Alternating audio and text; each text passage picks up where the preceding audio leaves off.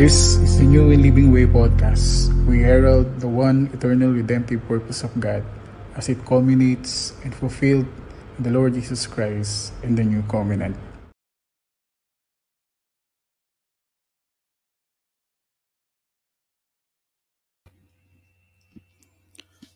Hello, we're live now. Isang magandang gabi dyan sa Pilipinas. Welcome to our program, the New and Living Way podcast.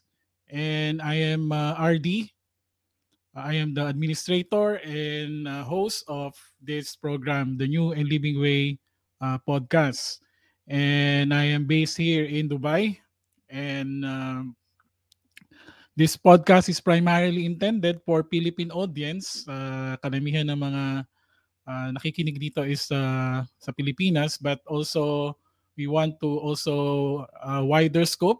We are being heard also in other parts of the world, like in the US, yung mga nagsusupport sa atin, and here in Dubai and Abu Dhabi.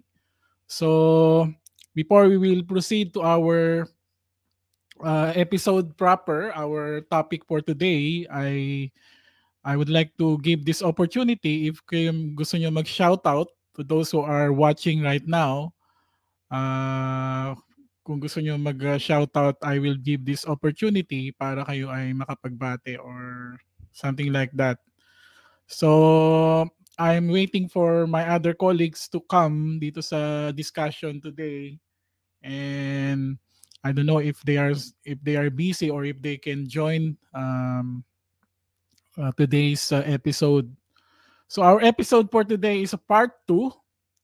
Part 2 ng aming defense, biblical defense of a new covenant theology as a response, as a reply from um, the Herald of Grace Apologetics podcast that we were highlighted, alluded much doon sa kanilang series about the law and the Sabbath. So we need, or we see the need. I myself, I have seen the need to always uh, to to to reply to this podcast as a defense sa mga sinabi ni first and foremost sa mga sinabi ni um, Pastor Jeremiah Hangad. So if I pronounce that clearly. So we will be replying most of the things that they have said dun sa part 1 is almost similar with the part 2, but meron siyang comprehensive treatment dun sa kanilang resource speaker na they have dealt with the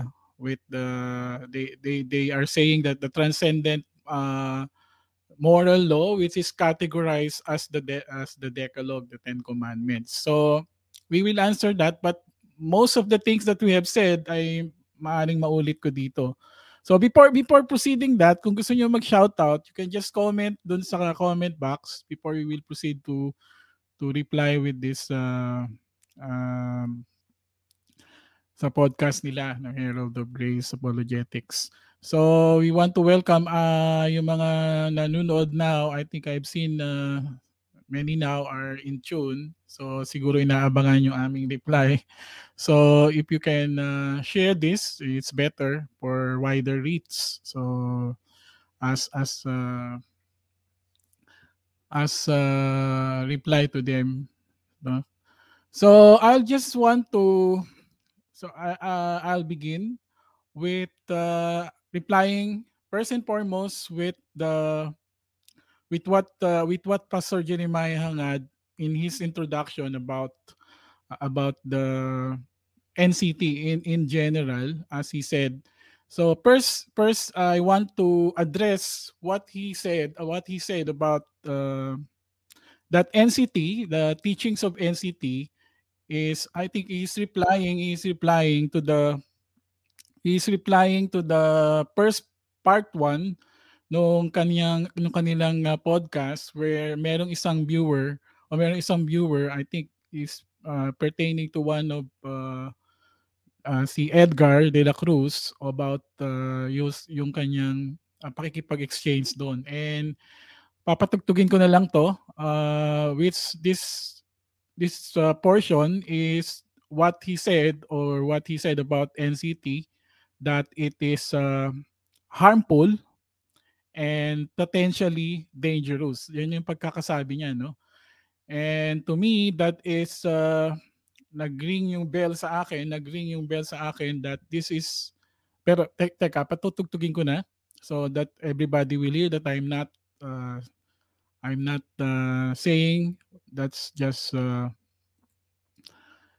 yung kanyang sinabi. Ito, I will play the tape. Wait lang.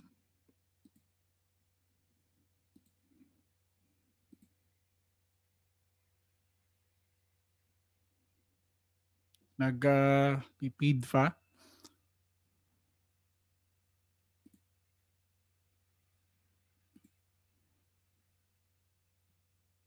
Sorry. Nag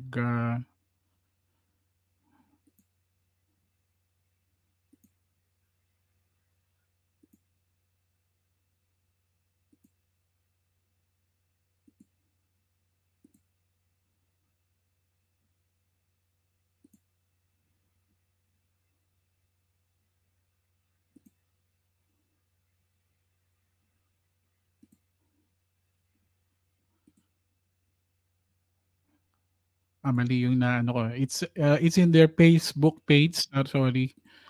Uh,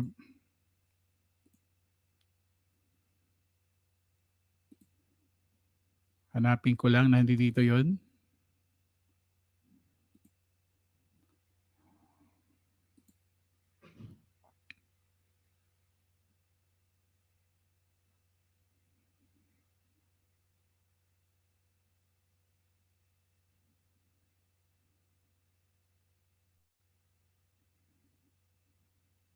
Parang wala. But, teka. Sorry ha. Uh, just for reference that I'm not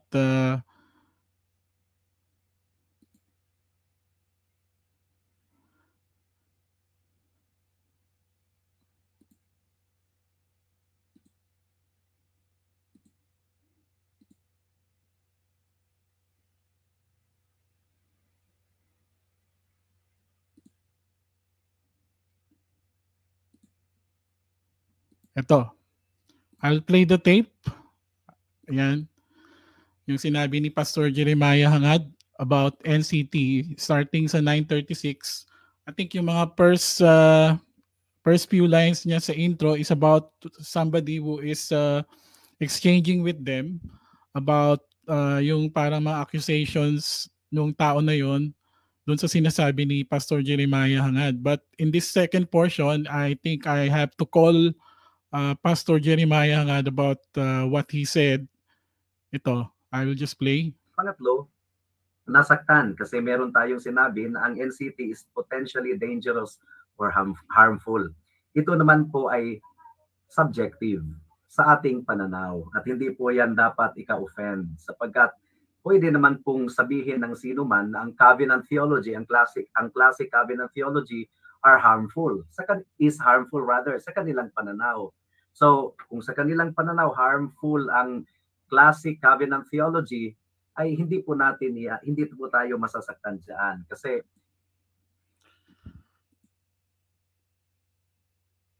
so yun ano, malinaw yung pagkasabi niya, no, that yung sinabi niya sa part 1 that New Covenant Theology teachings is harmful or potentially dangerous. And sabi niya, ang sabi niya ay pwede ring sabihin sa classical covenant theology yung potentially dangerous or harmful. So, anong napanood ko yon, kasi doon sa part 1 hindi ko naman yun nakita, hindi ko naman yun napanood or wala akong narinig na ganoon. But sa part 2 ko narinig, that's why in-email, piniem ko kagad yung kanyang isang friend sa Facebook that I said I was personally offended. I mean, I was personally offended dun sa sinabi niya that NCT is dangerous, potentially dangerous or harmful. But how do we see that sa atin bilang mga Kristiyano, bilang magkakapatid sa Panginoon? I see that as unbecoming to say the least among brothers. And even sabihin niya sa dun sa even yung sabihin niya na subjective yon is it's hindi dapat not to be named among brothers, among especially among Baptist brothers, to say that a teaching is potentially harmful or dangerous, or harmful or potentially dangerous. And what do you mean by that?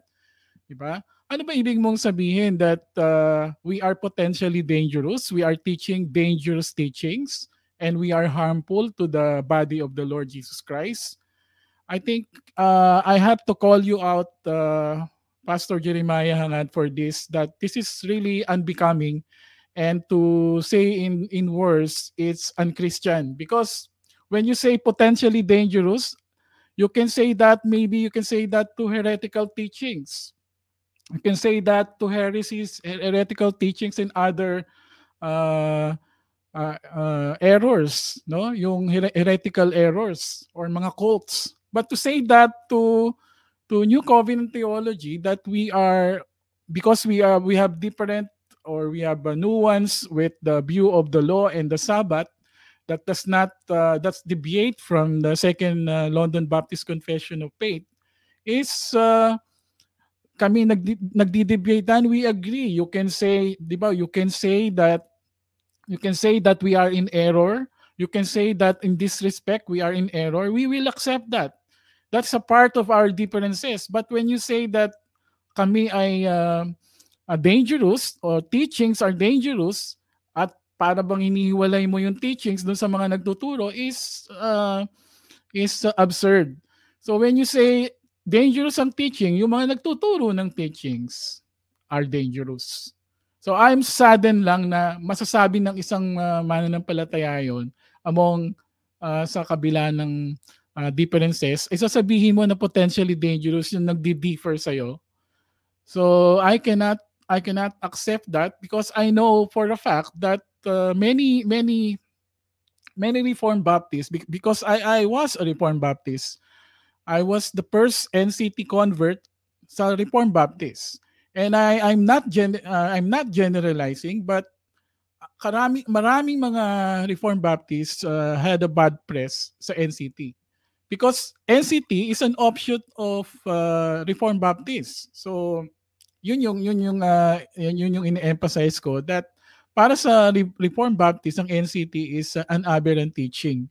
So na-highlight yun sa kanyang sinabi, where yung mga podcast namin, we are not saying that RB is potentially dangerous. We are not saying covenant theology is potentially dangerous. Kasi magkakapatid tayo eh.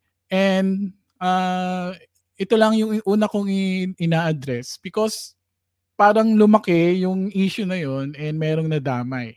Merong parang nag-react dun sa sinabi niya dun sa podcast nila.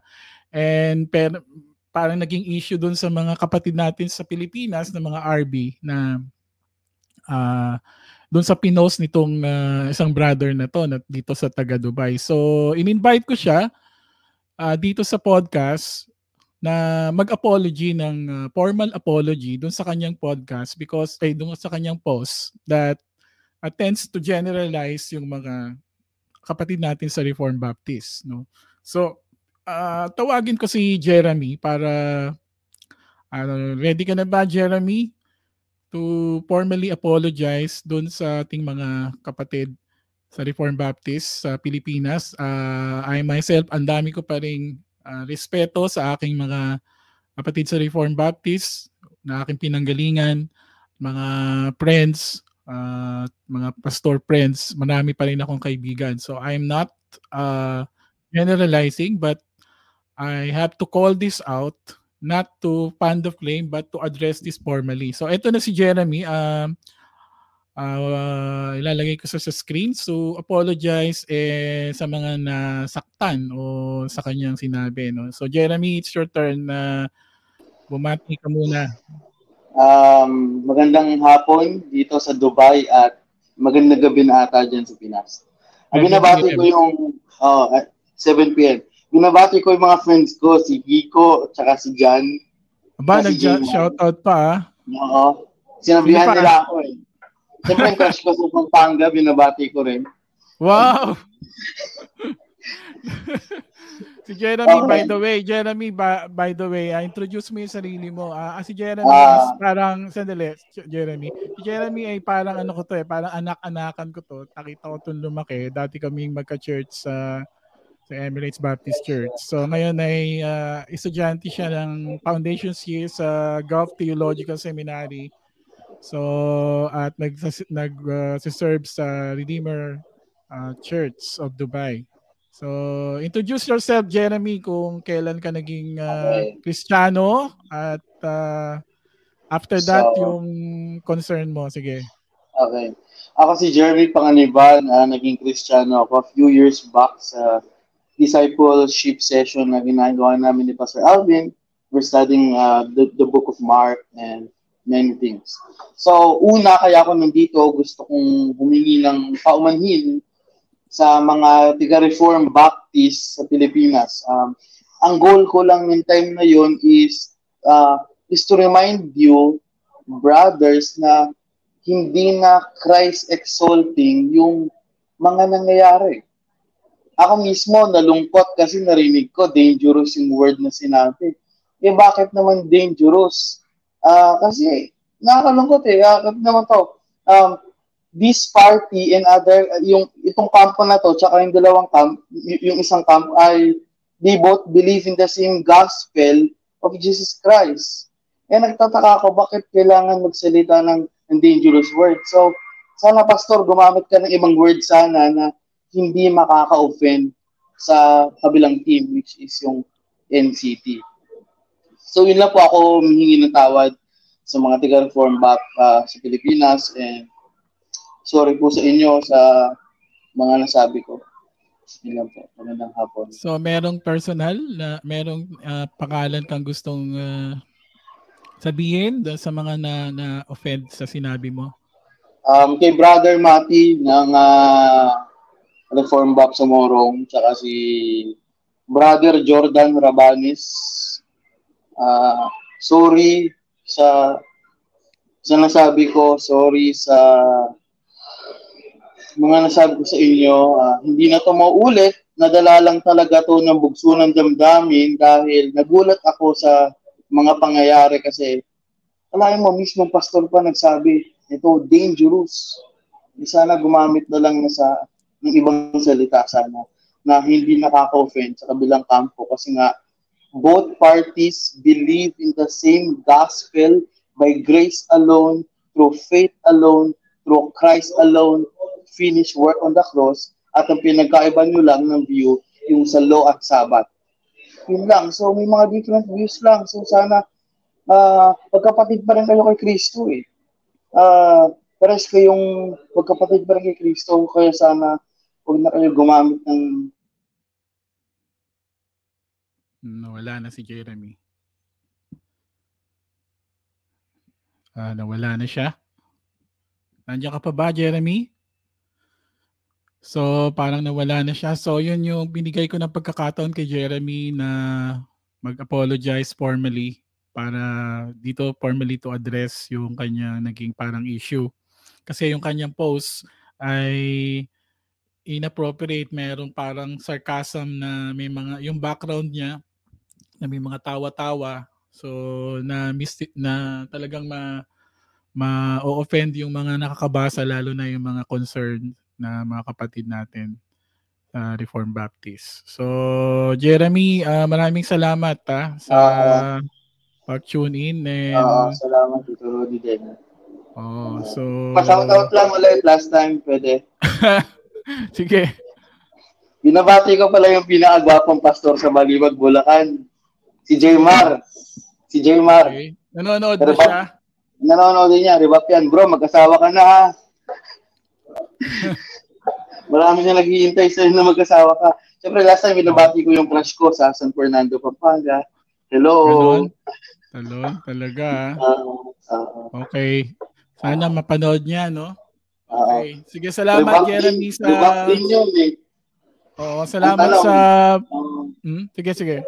uh, ang tanong kung manonood ka, revamp din yun eh. Okay lang. Oo, maraming nanonood na kapatid natin sa RB. We just need to Salamat address po. yung Uh, sige, Opo, see you. sorry po talaga sa inyo lahat. Okay. Thank you, Jeremy. So yun, binigyan ko ng pagkakataon si Jeremy na mag-apology, public apology sa kanyang post na medyo nag-create ng controversy among brothers. So as I said, we just want to, we just see the need to address yung mga sinabi doon sa kanilang podcast. Foremost yung sinabi ni Pastor Jeremiah nga that NCT teachings is harmful and potentially dangerous. Actually, hindi naman yan ang unang nasabi o unang nagsabi, hindi naman siya ang unang nagsabi at marami naman sa Reformed Baptist, especially mga theologians. And sa akin, I was branded before na nung ako'y nag-convert sa NCT, deviating from the Second Baptist Confession of Faith, ay namarkahan na ako and narinig ko sa aking close friend na merong warning sa akin that I am teaching dangerous teaching yung NCT. So and even yung mga term na ginagamit ng mga Reformed Baptist, yung mga theologian that NCT is antinomian, NCT is doctrinal antinomian, yung mga term na antinomian that we are anti-law for our nuanced view of the law and the Sabbath. So I think that's unfounded, not only of NCT, but those who are not NCT but are holding a similar or akin view of the law and the Sabbath.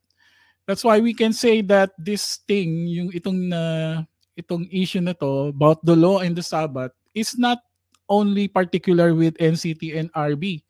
It's even among the larger reform circle that this has been for many years this has been debated issue, intramural debate ito.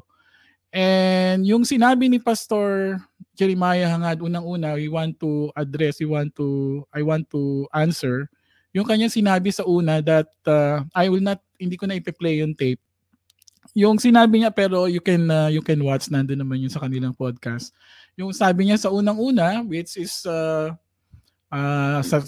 tingin niya, ito, setting aside na yung kanyang sinabi na yung about NCT is dangerous, but ito yung sinasabi niya that we need to answer based on not on hearsay, not on I will quote a lot of theologians here, Reformed theologians that has that their teachings is akin with NCT, no?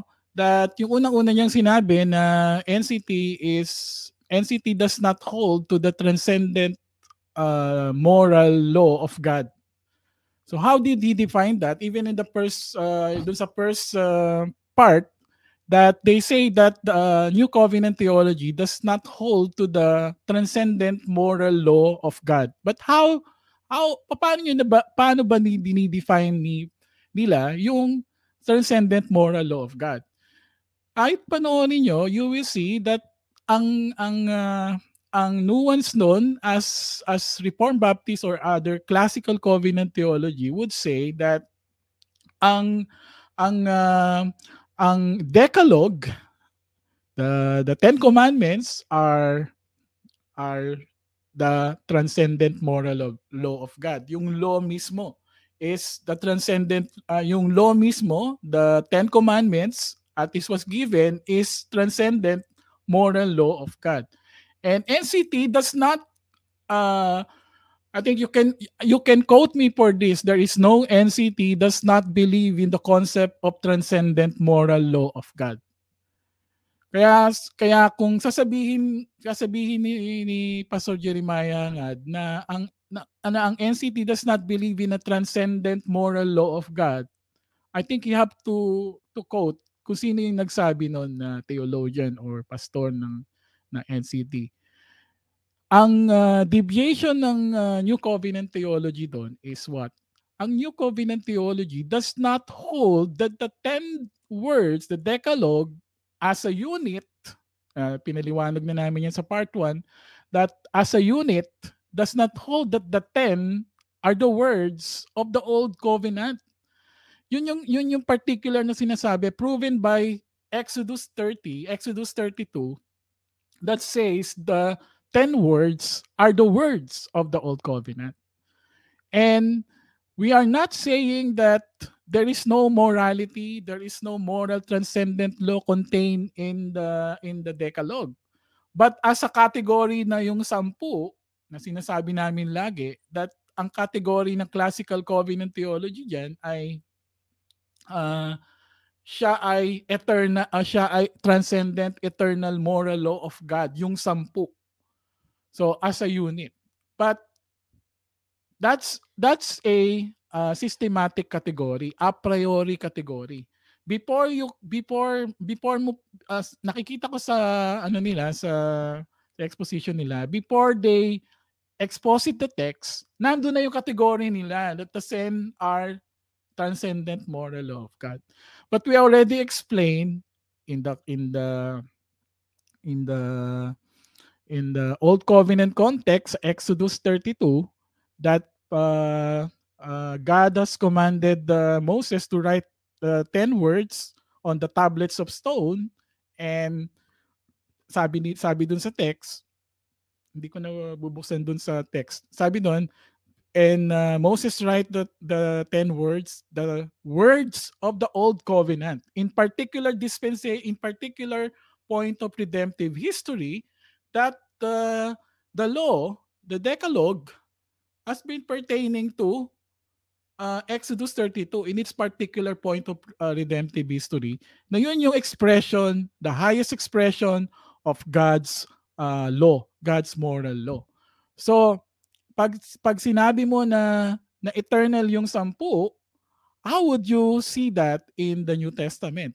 The New Testament, pinaliwanag na namin yan sa first part, sinasabi sa 2 Corinthians 3 that the Decalogue or the tablets engraved on stone has passed away. So what do you mean by that? The law is summarily contained in the Decalogue, as clear as that in the New Testament. As Paul said, yung law is most particular to the law, to the Old Covenant law. Sometimes it refers to the priesthood sa Hebrews 8. Sometimes it refers to the yung Decalogue. Makikita natin sa gamit ni Paul. So we are not teaching novelty. Now I will demonstrate na ang NCT is hindi monolithic. Sinasabi nyo na hindi monolithic is it's unfounded, hindi true. NCT believe that there is a transcendent moral law or morality in dun sa, especially on the 9 of the Decalogue. There is a moral principle and moral yung sinasabi natin doon, moral yung pangangalunya, moral yung magnakaw. Nobody would deny that. NCT does not deny that. But when we say the Decalogue ay hindi transcendent moral law, yung 10 as a unit, because ang 10 ay summary, emblem ng Old Covenant that was passed away. The Old Covenant has passed away, sabi ni Paul sa Romans, sa 2 Corinthians 3, sa Ephesians 2, the debt that has been canceled to us in ordinances, that's the Old Covenant. Now, when we see in the New Covenant, the moral commandments, the moral aspect of the commandments has been reappearing, reapplying by the Lord Jesus Christ sa Matthew 5. So we view yung a priori category yung a priori category na sinasabi na that the Decalogue are the transcendent moral law of God, we deny. But we will say in the a posteriori, Yung after we say that the old covenant in the Decalogue ay pass away na, it's already in the hands of the Lord Jesus Christ on how He apply the moral aspect not only in the Decalogue but all throughout the Old Testament. He is using it. May mga moral principles na kanyang ini-interpret sa Matthew chapter 5. Yung Matthew chapter 5, especially yung sa Matthew 5:17, yung antithesis, when New Covenant is saying that the Christ is not he did not abolish but fulfill, meaning in his teachings. Yan pinaliwanag namin. So I would just like to address na NCT, hindi naman NCT lang ang nag-hold niyan. Among Reformed, Confessional, among Presbyterian, I have read ang mga nuances about the tripartite division. And first and foremost, I am indebted sa mga Reformed theologians, old and new. But when it comes to this aspect of the law and the Sabbath, even among Reformed, Confessional, Presbyterian brothers, ay merong mga nuances.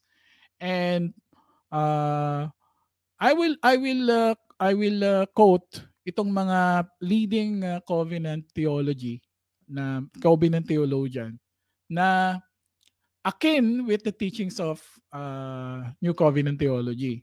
And first and foremost, sabi ni Pastor Jeremiah Angad, wala daw historical precedent ang New Covenant theology o later lang, no? I would partly agree with that because New Covenant theology is an offshoot of Reformed Baptists that came formally as a movement in 1970s to 1980s. But it is an offshoot of Reformed Baptists when people in the Reformed Baptists questioned yung mga presuppositions ng law and the Sabbath. So that birthed yung New Covenant theology na wala pa namang name na New Covenant theology. Later nagkaroon ng na-coin na yung term na New Covenant theology, which is referring to the theology of the New Covenant, no? So ang mga taong ito, sila John Raysinger, sila Tom Wells, sila Johnsons, they deviate, they disagree with the aspect of the law and the Sabbath. So now, where did the New Covenant theology get that deviation? O yung kanilang thoughts about the New Covenant theology? Is it a novelty? No, it's not a novelty. It's definitely not a novelty, and it has seminal thoughts in church history. Although formally, naging movement siya in the 1970s, yung mga seminal thoughts about New Covenant thoughts has been there. In ito nga yung papakita ko ngayon. About the Sabbath, about the law, andun na yan ever since. Even with the church fathers, with Augustine, and I will post this, yung sinabi ni Augustine dito about the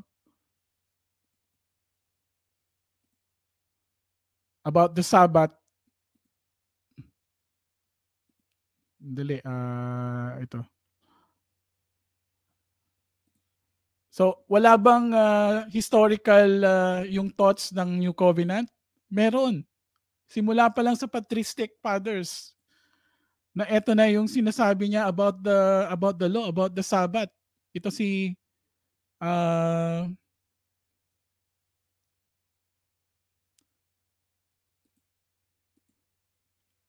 ito sabi ni Augustine.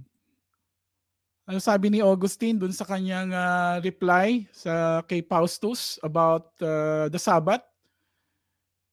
Dito sa book 29. Sa book 29, ano sabi ni Augustine? Sabi ni Augustine, so when you ask why a Christian does not keep the Sabbath, if Christ came not to destroy the law, but to fulfill it, my reply is that a Christian does not keep the Sabbath precisely because what was prefigured in the Sabbath is fulfilled in Christ.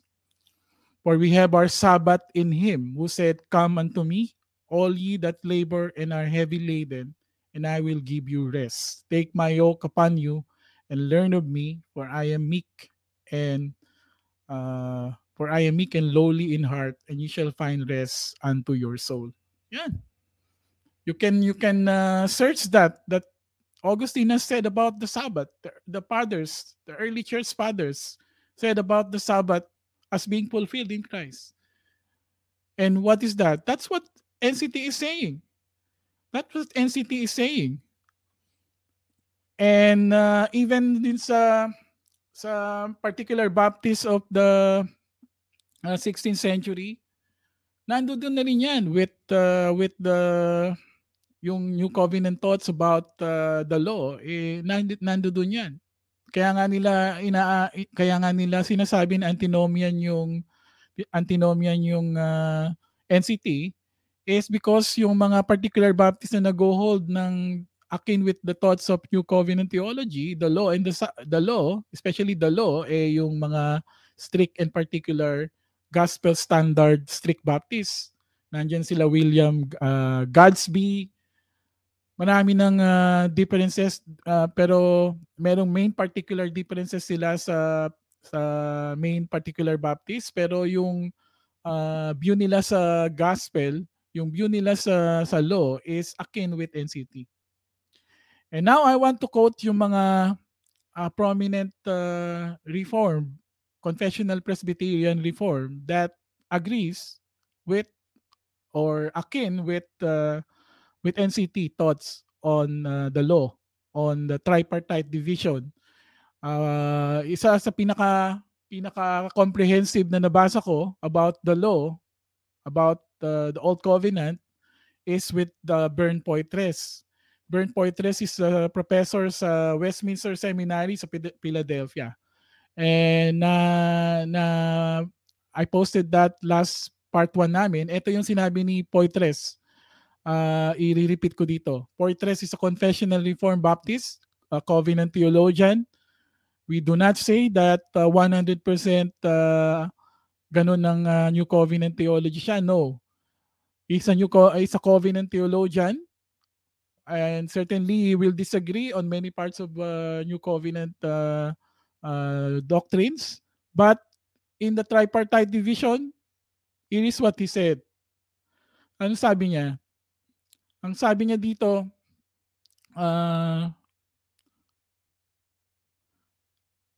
there's no, dali. However, no simple and easy separation between the types of law will do justice to the richness of Mosaic revelation. As we have observed, ito pala is nandoon sa book niya na The Shadow of Christ in the Law of Moses. You can refer to that.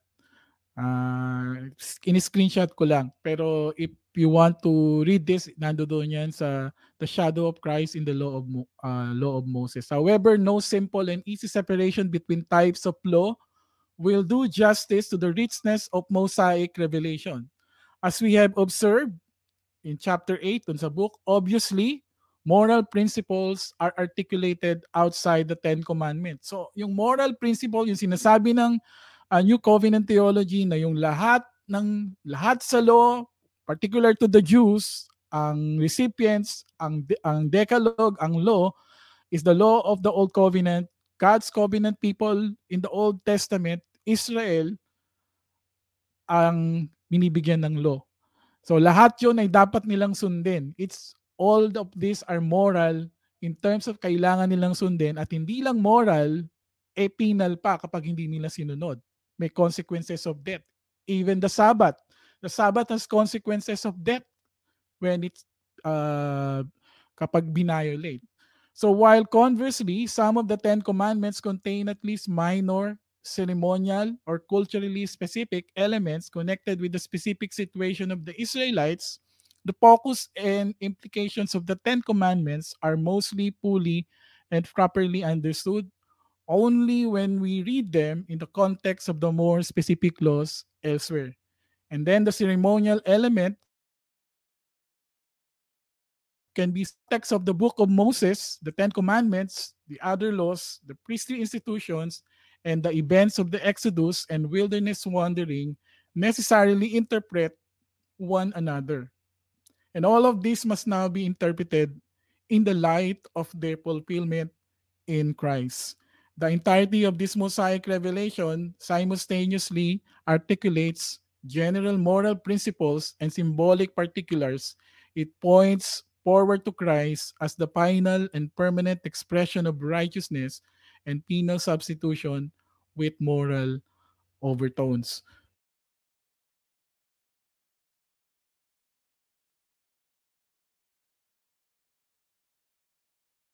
So yan, about the tripartite division. That here he's saying you cannot divide the law into three categories or three parts. Hindi mo ma hindi mo ma-separate yung law. It's a one unit. Now I'm just quoting the reform theologians that akin with what NCT is saying, that agrees with what NCT is saying. Now, the biblical underpinning nan, makikita natin. No? I'm not expounding a specific text, but I just want to quote that there is an agreement between main Reformed theologians, which are not in the classical sense of understanding sa tripartite division. Ito yung mga kinukote ko. So, sino pa? Sino pa yung mga sino pa yung mga na alam ko na nabasa ko na akin with what NCT is saying about the new uh, the new law of Christ that pertaining to the kingdom of the Lord Jesus Christ. One of which is also uh, si David Bandrunen in his books Two Kingdom of God na nandito. Ito yung sinabi niya. It's akin with NCT again.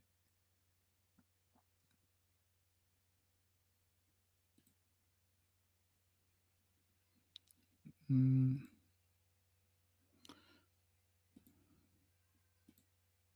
Pinost ko to sa aking Facebook page and I want to quote ito. Pinost kung friends ko kayo, makikita nyo to sa Facebook page ko. Naghahang.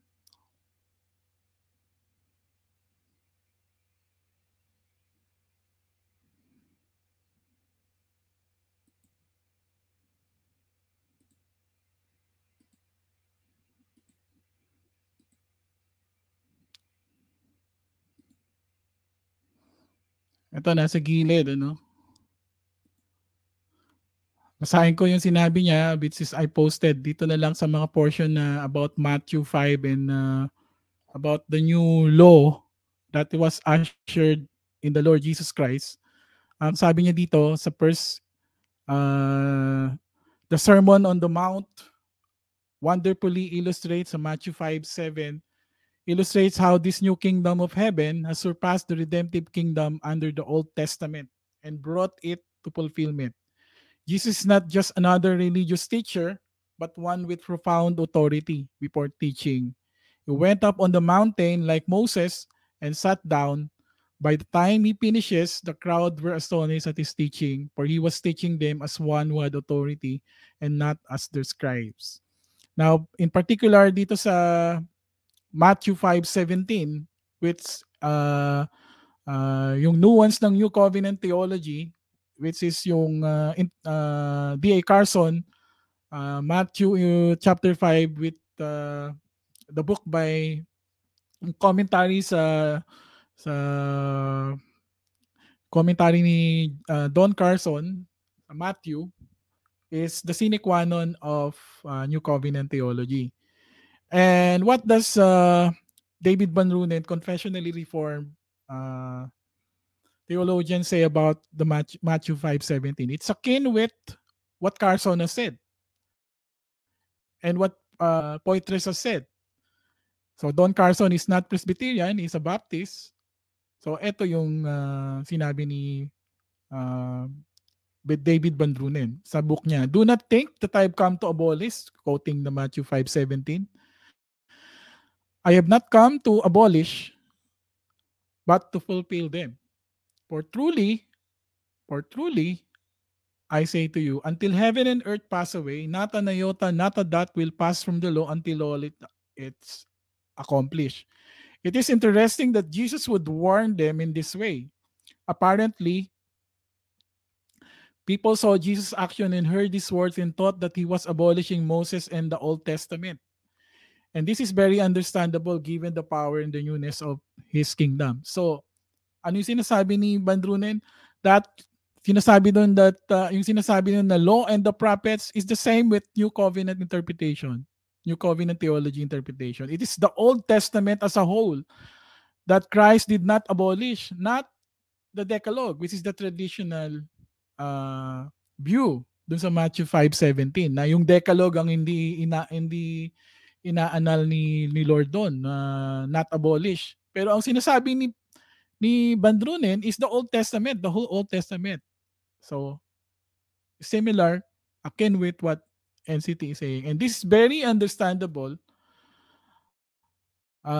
Given the power and the newness of his kingdom, Jesus is not abolishing Moses, however, and neither he is simply giving Moses a rubber stamp. Neither he is simply giving Moses a rubber stamp as initial reading of 5:19. Christ and his kingdom bring the Old Testament redemptive kingdom and its law to fulfillment. Because the kingdom of heaven has arrived, God's people will no longer be under the redemptive kingdom of old. Yet the kingdom of old passes from the scene not as a despised relic of the past, but as an honored part of God's plan for history, whose purposes have been accomplished now that Christ has come. God put the Mosaic law into effect temporarily as a guardian until the coming of Christ. When Christ comes, God's people can no longer be under the law. So, hindi ko na yan tatapusin, but it's very clear that akin with view of Matthew chapter 5. So, meron pa si Matthew Tuwininga, who is also a theologian in the Christian Reform camp. Andito yung mga sinabi niya. Siguro isang lang na quote pero wag na. You can read that, you can search that sa internet. Ito si Matthew Tuwininga is very yung kay Matthew Tuwininga is talagang napaka-similar sa New Covenant theology. I would like to quote siguro one or two na yung sinasabi niya about the Mosaic Law. Ito, si-share ko lang to. About the tripartite. He's a reformed theologian, si Matthew Tuwininga.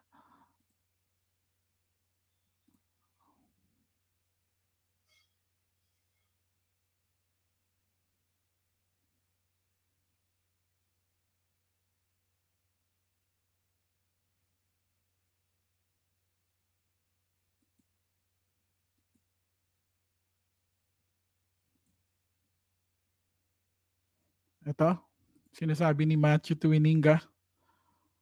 I want to read. Sabi niya, in this case, the classic medieval distinction of the Mosaic Law, which is classic medieval si Aquinas, which according to many scholars, the tripartite division has been formulated by Thomas Aquinas, Roman Catholic theologian or Catholic theologian, when it comes to the distinction ng Mosaic Law into three parts. Sabi niya dito, in this case, the classic medieval distinction of the Mosaic Law into the three parts of moral, judicial, or civil, and ceremonial is useful insofar as it clarifies for us that the moral truth or the righteousness of the Mosaic law is binding on all times and places. So the moral truth or the righteousness, it has become problematic insofar as it confuses believers into thinking that Scripture itself uses this distinction, such that it should control our exegesis of specific passages, or that specific passages can be neatly categorized into one or another of these types of law. It has also become problematic insofar as many Christians have come to view any imperative or command in Scripture as the law. O you're equating the law or the moral law, particular category of yung yun ang moral, transcendent moral law, yung 10, Tuwininga is disagreeing. Sabi niya, it has also become problematic insofar as many Christians have come to view any imperative or command in Scripture as the law, failing to realize that it is not how Scripture itself uses the word law. So, uh, ito pang sabi niya, given the fact that for many people these are novel arguments, just as Pastor Jeremiah is saying about New Covenant theology, given the fact that wala daw novel daw ang NCT, given the fact that thoughts about the tripartite division, ito yung sinasabi ni Matthew Tuwininga, given the fact that for many people these are novel arguments and that for others these arguments intuitively evoke a negative response, I want to clarify my basic argument. And that point, all I can do is put you, my readers, to Scripture itself. Thus, the New Testament usually characterizes the Christian life and the Christian's relation to the law as it described here. If it does not, then you should reject my argument. So, he is not classifying yung Christian life o yung sanctification o yung obedience that comes to do with the Lord Jesus Christ is in relation to the law. And that is 100% what New Covenant theology is saying. So I just established that this particular point of contention between Reformed Baptist brothers and New Covenant theology is is a matter of indifference. It's a matter of uh, difference. We can agree to disagree about these things, whether your view is that and whether our view is this. And you can strongly hold to that view. We can strongly hold to that view, but we are brothers. And sinabi rin naman niya ni Pastor Jeremiah Hangad, we are brothers. We are Baptist brothers. We have more common elements than differences. And we should be glad on that. And in particular, New Covenant theology is want to build bridges. We want to build bridges. We don't want to uh, um, separate. We are not separatists. Mga New Covenant theology are not separatists, but want to build bridges even among covenant theology brothers. So, but as it seems, yung mga ganyang sinasabi ni potentially dangerous, harmful is, which seems is building walls. That is building walls. Which is sad talaga that it looks like we are building walls, not bridges. Isa pa sa mga sinabi na I want to address, sinabi ni Pastor Jeremiah dun sa part 1 yata yun. Unang-una yung mga theologian na saying na holding to some kind of New Covenant theology. Sinabi niya, unang-una si Don Carson, D.A. Carson, which is a very prominent theologian, scholar, Baptist scholar, Reformed, we can say Reformed Evangelical, sinasabi niya na NCT. Hanggang ngayon, si Don Carson is not classifying himself as NCT or as a New Covenant theologian. But most of his writing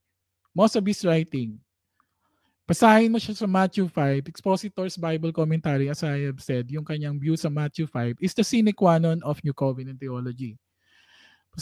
Manood ka sa kanyang mga video, sa kanyang mga message video, is what he is saying is what NCT is saying. So, nagtitake ng cue ang NCT sa mga exposition ni Don Carson. Especially yung Matthew 5 ay nandoon na pinangahawakan ng New Covenant Theology. So, if you want to say New Covenant theologian si Don Carson, okay, fine. That's what you see. That's what you see. And he is very, very part din siya ng part siya ng early New Covenant Theology movement. Nagsasalita siya sa New Covenant Theology conferences. Sila John Ray Singer. At marami pang iba. Even John Piper is a prominent pastor theologian. John Piper. John Piper is view of the law is NCT, akin with NCT. Similar with what NCT is saying. Nandyan yung YouTube, nandyan yung Vimeo, search, nandyan yung Desiring God podcast ni John Piper. His view of the law is akin with NCT. Sino pa? Thomas Reiner. Progressive covenantalism NCT is almost 90-95% similar with some nuances. Thomas Reiner, his thoughts, but he doesn't classify, but more he classified as progressive covenantalism, pero similar movement naman yung pinanggalingan ng PC sa expression sa seminary, no, sa Southern Baptist Theological Seminary. And sino pa? Marami pa. Pwede mong sabihin na NCT is. Fred Saspel is NCT, clearly. Yung sa mga book niya, na nabanggit din dun sa podcast nila. Fred Saspel, na merong fellowship sa mga reform. Si Fred Saspel, in-expound pa si B.B. Warfield. Yung book, may book si Fred Saspel about B.B. Warfield, who is a classical covenant theologian. Si B.B. Warfield. Sino pa? Kahit pa sabihin mo lahat ng mga NCTs, no? Nandoon ang akin with NCT thoughts. Ito pa. NCT, sabi ni Pastor Jeremiah nga, yung The Gospel Coalition is NCT daw. NCT ba yung The Gospel Coalition? Yun yung critic ng Reformed Baptist na, if I'm not mistaken, si Jeremy Walker of England, yung nagsalita dun sa conference sa Cubao na napanood ko, that Jeremy Walker say that ang Gospel Coalition ay NCT daw. NCT daw. And loose fellowship of reform. May quote-unquote reform. So, hindi ko naman iano dyan kung sino talaga yung reform. Hindi ako mag-ano dyan. Pero sinasabi doon, sinasabi ni Jeremy Walker, gusto niya ay narrow yung fellowship ng TGC, the Gospel Coalition. Sino ba yung mga council members, council heads ng the Gospel Coalition? Which dito sa Dubai, sa Middle East, yung mga gospel churches dito is aligned with the Gospel Coalition. Yung church namin, Crossroads Church Dubai, yung Redeemer, yung GTS, Gulf Theological Seminary, mga gospel churches dito sa UAE are aligned with the Gospel Coalition. But are they saying, tanungin mo sila about New Covenant, are they New Covenant theology? They will not say they are explicitly, or they will say na New Covenant theology yung kanilang biblical theology. May mga dispensational sa dito, sa The Gospel Coalition. Tingnan mo yung mga composition ng mga nagsasalita sa TGC. May mga Reform, may Presbyterian, Tim Keller is a Presbyterian, sila Richard Phillips is a Presbyterian. What does it say kung sasabihin mo na NCT? No. Because the Gospel Coalition is a broad umbrella reform, broad umbrella reform. They want to unite on the essential of the gospel, the centrality of the gospel. And the gospel coalition is broadly reformed in affirming the doctrines of grace, the inspiration of the scripture, the Trinity, mga fundamental doctrines as first importance, first category dun sa theological triad. Now, yung secondary aspect, third secondary, they want to be tolerant with Presbyterian view of infant baptism, Baptist, Paido-Baptist, and to the third level of importance, yung mga eschatology. Iba-ibang mga klase ng eschatology. So TGC is not NCT, but it is NCT friendly. NCT friendly ang TGC. Because they want to unite on the importance, the prime importance of the gospel. And ano pa ba? Sino pa ba yung nasabi niya? Now, in his saying that NCT is dangerous and harmful, what it teaches is harmful or potentially dangerous. And if he said that TGC is NCT, and if he said that Don Carson is NCT,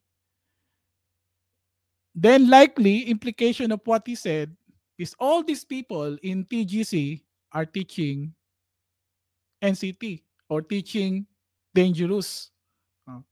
And even among dispensationalists like John MacArthur, he's not Sabbatarian, but do they highlight John MacArthur about this as is very respected pastor, preacher, John MacArthur? John MacArthur is non-Sabbatarian, as I can view with some similarity with NCT. That's why NCT is third position or somewhat in the middle. We're not saying we are in the middle just for saying for convenience we are in the middle. Because you cannot, merong mga common points between, yung pala yung sinabi niya, no? That we are positioning in the middle. Sinabi ni Pastor Jeremiah. Accidentally siguro because yung mga earlier part ng NCT is they affirm what some of what is saying by the dispensational brothers. But NCT has more common element with covenant theology. It has more common element with covenant theology. So that's why mga earlier part ng New Covenant theology, they were saying na ang New Covenant theology is new tapos quote unquote covenant theology, parang new version of covenant theology. But no. Kaya nga sinasabi ko, New Covenant theology is a later formal representation of what they have seminal thoughts of those who are questioning the presupposition of the law and the Sabbath. A Baptist, early church father that has formed into a formal expression.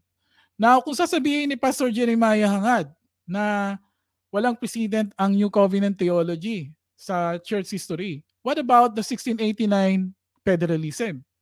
Yun din yung sinasabi sa 1689 federalism, ang bagong strand ng Reformed Baptist compared to the old 20th century Reformed Baptist. Itong mga 1689 federalism. Ang sabi nung mga nababasa ko sa internet, yung 1689 federalism is the new kid on the block.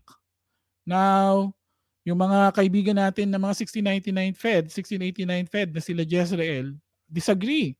And mapapakita dun sa mga record that yung seminal thoughts ng yung sinasabi ng mga 1689 Fed, now that yan yung agreement ngayon ng NCT at saka ng 1689 federalism, na yung Old Covenant is not an administration or is not a covenant of grace, sinasabi nila. NCT believes that it is a legal covenant that agrees also with 69 Fed. Now, yung 1689 federalism, nag-a-agree. So, yun ang common point ngayon sa NCT rather than yung sa old Reformed Baptist na 20th century. So, ang point ko lang dito, kapag sinasabi natin na walang historical precedent. Yung mga expression ngayon ng mga sa biblical theology, parang sasabihin natin, halimbawa, yun din ang sinabi ng Roman Catholic Church kay Martin Luther. Asaan yung historical precedent mo ng justification by grace through faith? Bago yung sinasabi mo. But he wants to see, and he has seen sa scripture, yung justification by faith alone, through grace alone, by faith alone. Diba? At yung cry ng Reformation is semper reformanda. A church continues to reform the doctrine as we see a greater light sa scripture.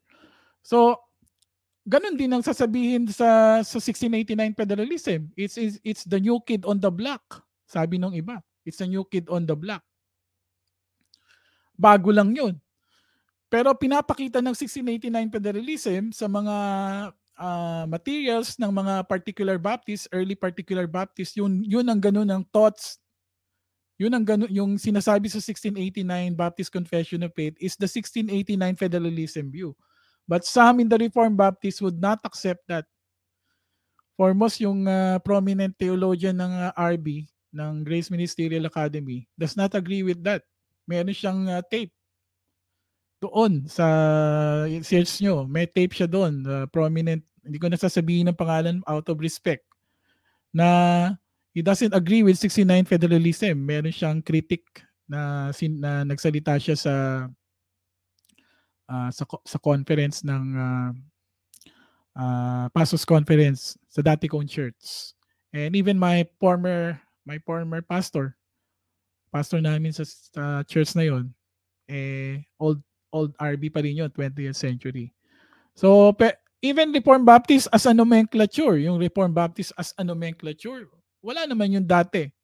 It's a formal nomenclature dun sa mga Baptist na adopted covenant theology or yung reform term na yung reform term inadopt nila rather than particular Baptist in the modern 20th century. So yung term din na Reformed Baptist is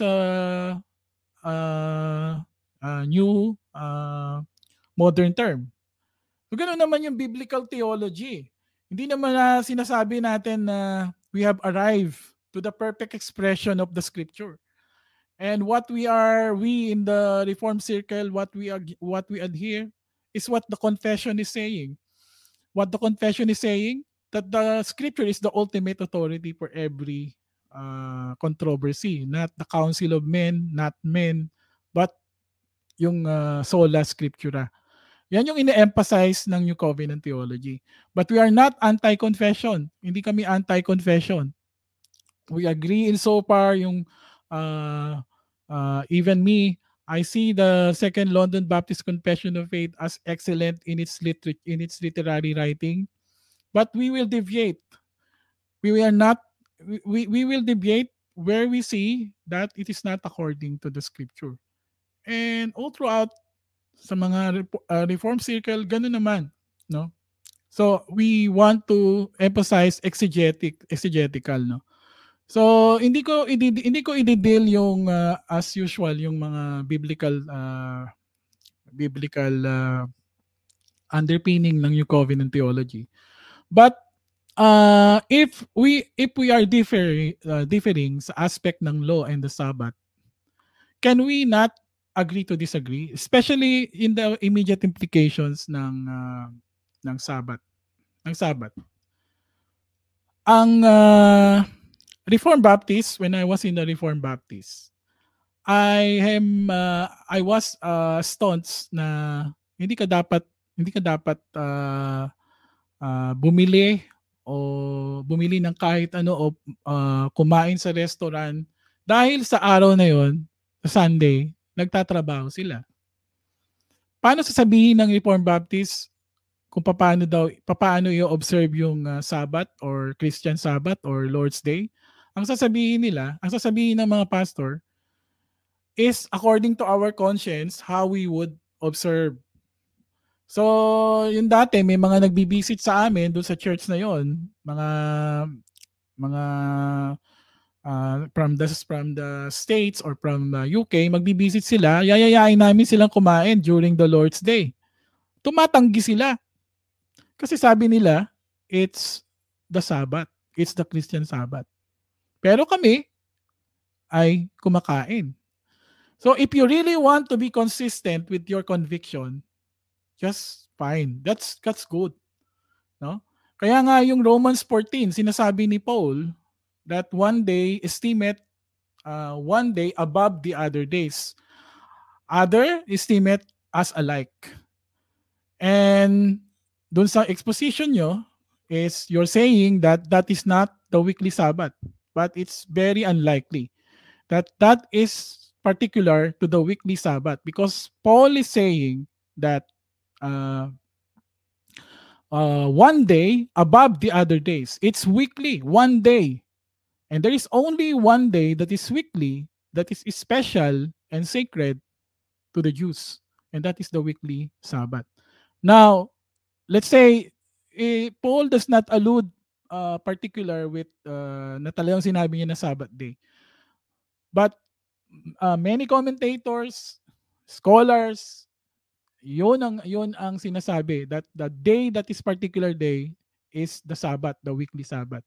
That all the Sabbaths na yung Sabbath na similar with that, even in the Sabbath years, ang root niyan dun sa weekly Sabbath, which pertain to sa pattern after Genesis 2. Now, given as that yung liberty of conscience dun sa Romans 14, now pag pumunta ka sa Thessalonians, sa Galatians, anong sabi ni Paul? You observe days and months and years. That's lest your faith is in vain. Ano yung sinasabi niya doon? Yung mga Galatian Christians are still observing days and months and years. Na I fear, sabi ni Paul, na bumabalik sila doon sa elementary principles of the Old Covenant rather than the New Covenant. And mas stern yung warning ni Paul doon. Na pag pumunta ka ngayon sa Colossians 2:16-17, which again, New Covenant theology, key text, explicit text that speaks that the Sabbath day as observance, the Sabbath day observance has been it's not required for believers. Because what? It is the Anong sabi doon? Ang sabi doon ay the shadow of Christ, the substance which is Christ. Let no one judge you concerning foods, Sabbath, weeks, festivals. Ano yung binabanggit doon sa point na yon? Yun yung binabanggit yung uniform calendar days of Jewish calendar. Pag sinabing festivals, makikita mo yan, meron din ako exposition yan, pero ang pag sinabing festivals is yearly. Yung mga festival of booths, Passover, yan, yearly festival yan, feast of booths, feast of tabernacle. Pag sinabing new moon is monthly. At pag sinabing Sabbath or Sabbats, dahil every week, it's the Sabbath, it's the weekly. And many Reformed theologians accede to that Sabbath mentioned there is the Sabbath, the seventh weekly Sabbath of the Jews. John Brown, mababasa mo yan. So, ang punto dito sa Colossians 2:16-17 is Paul is sternly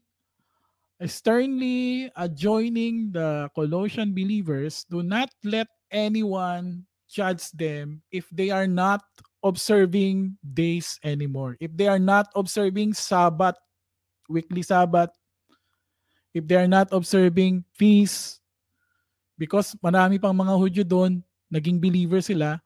Hindi na yung point of uh, where we are being commanded by God just like in the Old Covenant.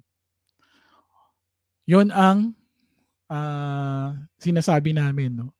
Now, kung ikaw ay particularly you want to observe the Sabbath, okay, fine. That's your conscience, sabi ni Paul dun sa Romans 14. But when it comes to imposing that, that's where the dividing line comes, or that's where the disagreement would come. Pastor Jeremiah Ngad and some other reform would want this as the first level doctrine that will say that we should observe as a Sabbath yung Sunday, or what we term Lord's Day. So, sinasabi pa na kapag hindi mo ino-observe ng Sabbath yon because it is moral, you are sinning. You are sinning. Pero hindi yun ang sinasabi ni Paul. Ang sinasabi ni Paul sa Romans chapter 14 ay it is of conscience. Na yung isa special sa kanya yung isang day, yung isa pare-pareho lang ang araw. Let each man fully convinced. Pero pag dumating sa Colossians, stern yung warning niya.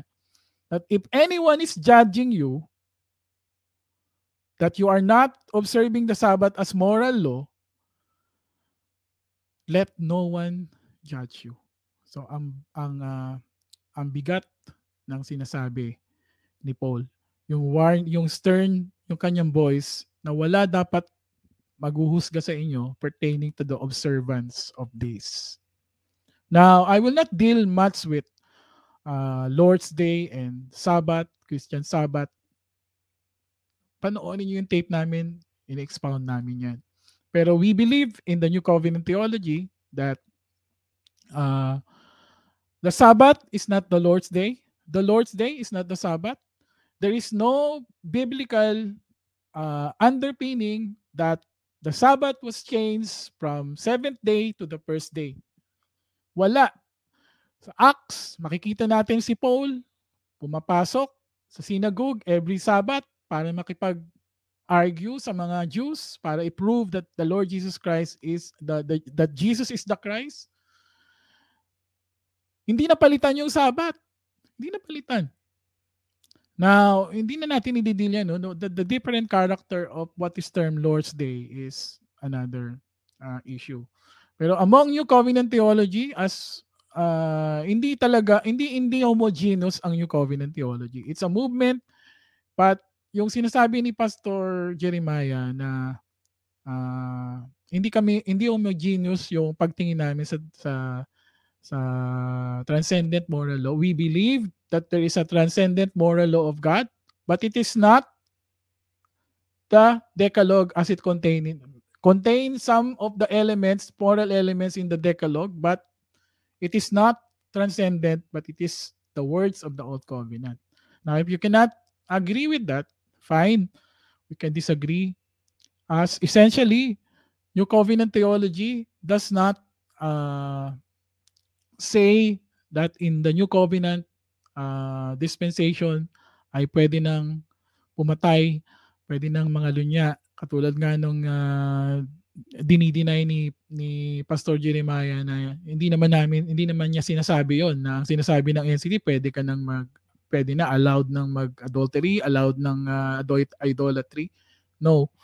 But that moral elements of the old moral elements of the law in the Old Testament is always in the hands of the Lord Jesus Christ on how He newly interpret it, and His basis is what law is pointing to the Lord Jesus Christ, the teachings of the Lord Jesus Christ in Matthew 5, that if anyone lustfully look on the eyes in a woman, already committed adultery in his heart. Nandun ba yun sa old law? Sabi ng mga classic ay nandoon na. But sabi ng mga hindi, is because of the Lord's teaching, pointed to what is what is saying. Yung law pointing to Christ, yung teaching niya. In the new covenant, in the kingdom of God, even the beatitudes is different from the law.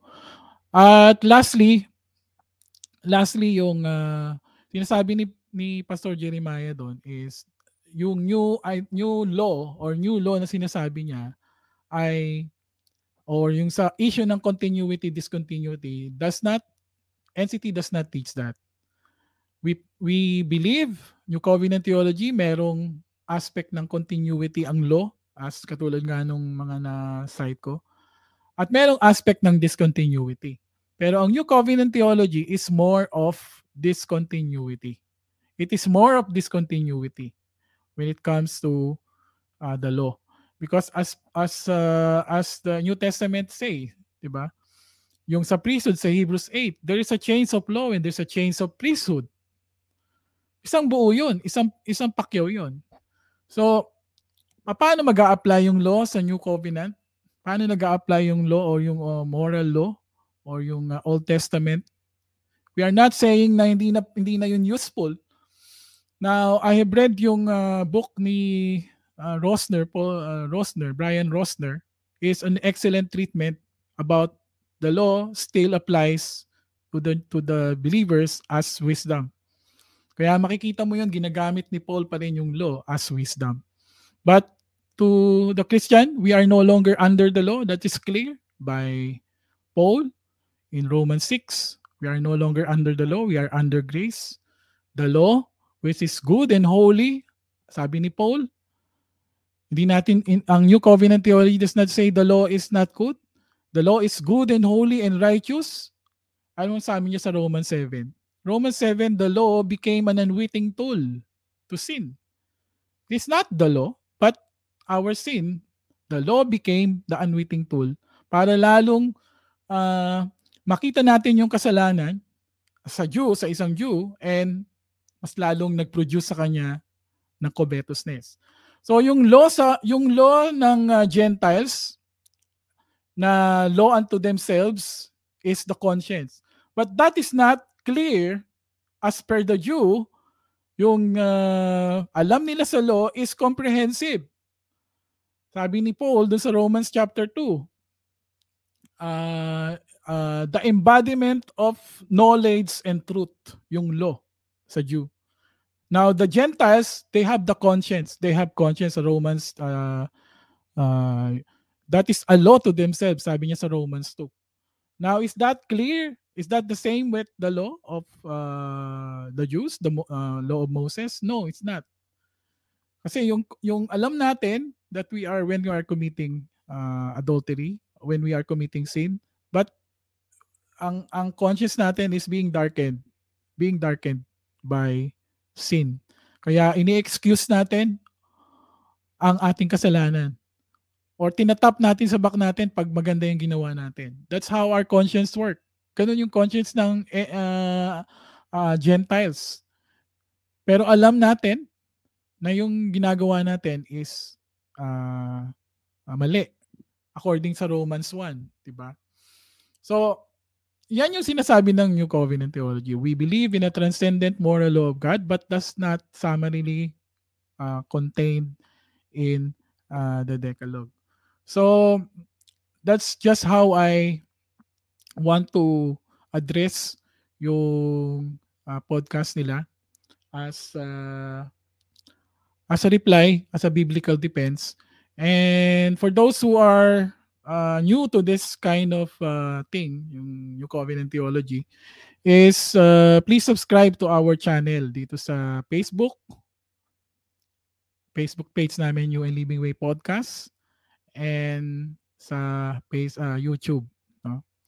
So if you want to have a question right now, or if you want to join me here to the live discussion, as I have already comprehensively defend it, dun sa mga misrepresentation, I see that as a misrepresentation. You can do that even if you hold the different view.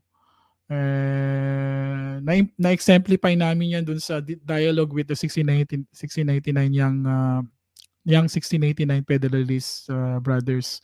So just to have a seeking understanding among us, but not to disparage each other, no, as we are brothers. But I just need to address that caricature and misrepresentation of New Covenant theology as dangerous. No? It's really disheartening to hear that, as I have experienced that before, na ang tagal-tagal na yon, parang nabuhay nung narinig ko yon na sinabi ni Pastor Jeremiah. I see Pastor Jeremiah as a decent guy. I don't have an axe with him. That's what words that he said is really creating, inflaming, fanning the flame dun sa uh, divided na nga na issue. So I'm really saddened dun sa ano, kasi parang nabuhay yung nangyari sa akin dati about my deviation o falling out with the 1689. As I said, I still respect yung aking mga I've been 14 years there. I have grown much doon sa church na yon. I've served the Lord doon sa church na yon. Ang dami kong mga close friends even up to now. And I still respect the elders there. I resigned there not because I was disciplined or what, but there is some kind of ostracize ako about that. So, napakatagal na noon kaya parang nabuhay. Naging personal sa akin yung sinabi ni Pastor Jeremiah. So, I need to call out that. And may nadamay nga si Jeremy kanina, no? So, si Jeremy is like parang anak ko na si Jeremy. Nakita ko siya lumaki. So siguro naano niya rin yung sinabi doon sa bugso ng damdamin, bata pa. So pinayuhan ko siya na mag-public apology doon sa kanyang post kasi written poorly yung kanyang post. Sabi ko sa kanya, kung magpo-post ka ng serious, huwag kang gagawa ng mga ganong background. So as pinayuhan ko siya na mag-public apology doon sa sinabi niya at maraming nadamay, maraming nag-react, no? So we don't want to create further animosity dito sa podcast na to. I believe dito na siguro yung ito na rin siguro yung huli naming reply kung meron pa silang sasabihin. Pero may mga nagsasabi, yung mga debate, we do not want that. I mean, personally, I don't want debate among brothers. Napakarami ng commonality natin to have that debate. At yung mga debate sa Pilipinas sigawan lang naman. So hindi ko ano yon, may reservation ako doon, no? So kung meron kayong ito na yung time if you want to ask questions live, kung kayo ay gustong magtanong. Ito may nag-shout out, di ko na ano kanina. John Bingkay, nanonood ka ba? Si Kiko Pontesilia, tinag niya. Tapos si Sinaida Kumapak Gagliardo. Ayan. Hi po. Hi din. Sister Sinaida. So, meron pang mga gustong mag-comment, mag-question. This is your time to further to yung mga issues, no? As I said, dito na siguro yung huli. Just kung may disagreement kayo, just fine. Pero I just need to address this yung sinabi ni Pastor Jeremiah that I want to call him out as brother, na hindi appropriate, hindi dapat lumabas kahit sabihin niya sa kanila na ganun sila, potentially dangerous. I think among brothers, it should not be named yung mga ganong term. And that's why yung NCT nababad press lagi dahil sa ganon. So, si Jordan, ito, nanood siya ng part 1 dati. Yan. So, meron pa ba kayong mga question? Or May pumapasok kanina eh.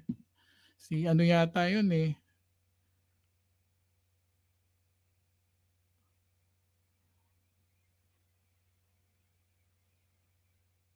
Wala na ba kayong mga question, mga kapatid, mga kaibigan dito? So, if you really want comprehensive treatment ng mga sinasabi ko, hindi ko naman ayoko nan hindi ko intention yung biblical exposition. Marami kaming biblical exposition about New Covenant Theology if you want to learn. Andito sa page namin, dito sa FB tsaka sa YouTube. Even we have invited yung mga sila Blake White, yung mga NCT luminaries. May mga tape message, may mga tape din na mga teachings ni Don Carson, ni Douglas Moo. Isa pa pala si Douglas Moo, na isang theologian that is akin with NCT or NCT siya. Sabi niya yata NCT siya. Scholar, New Testament scholar, respected among Reformed circle, ni Douglas Moo. Is teaching is akin with NCT, or I think he's now identifying as NCT theologian, NCT. So, at madami pang iba na hindi ko nabanggit. So, wala na po ba kayong mga tanong or question or comments? Kung yun lang naman ang aking intention, just to address yung mga sinabi dun sa kanilang podcast as a reply dun sa sinabi niya. So, kung wala na kayong mga tanong, wala na ba? I end ko na tong podcast. Hopefully that this will end ito na yung last namin about these things dito as a reply, as a biblical defense that we have not, hindi kami nagsimula. We just need to defend our side doon sa exposition nila sa kanila, na sinasabi nila na talagang yung NCT yung tatamaan ng kanilang mga ano doon. So mostly NCT yung nabanggit doon, na tackle doon. So kung wala na, if you want to continue discussing this, you can post your comments sa aming Facebook page or YouTube channel. As you see, dito ay naka-live stream din sa aking page and sa yung Living Way page. So, maraming salamat po. Maraming salamat for those who have watched this, for those who have until now is tuning dito sa podcast namin. And we hope that this has been clear and settle out the issues with regards to this matter. And we love you all in the name of the Lord Jesus Christ. As brothers and sisters united for the cause of the gospel, I say that sincerely, wholeheartedly sa lahat ng mga brothers in the Reformed Baptist and New Covenant Theology, also with our brothers in Covenant Theology. Thank you very much for watching. See you again for the next episode of the New and Living Way podcast.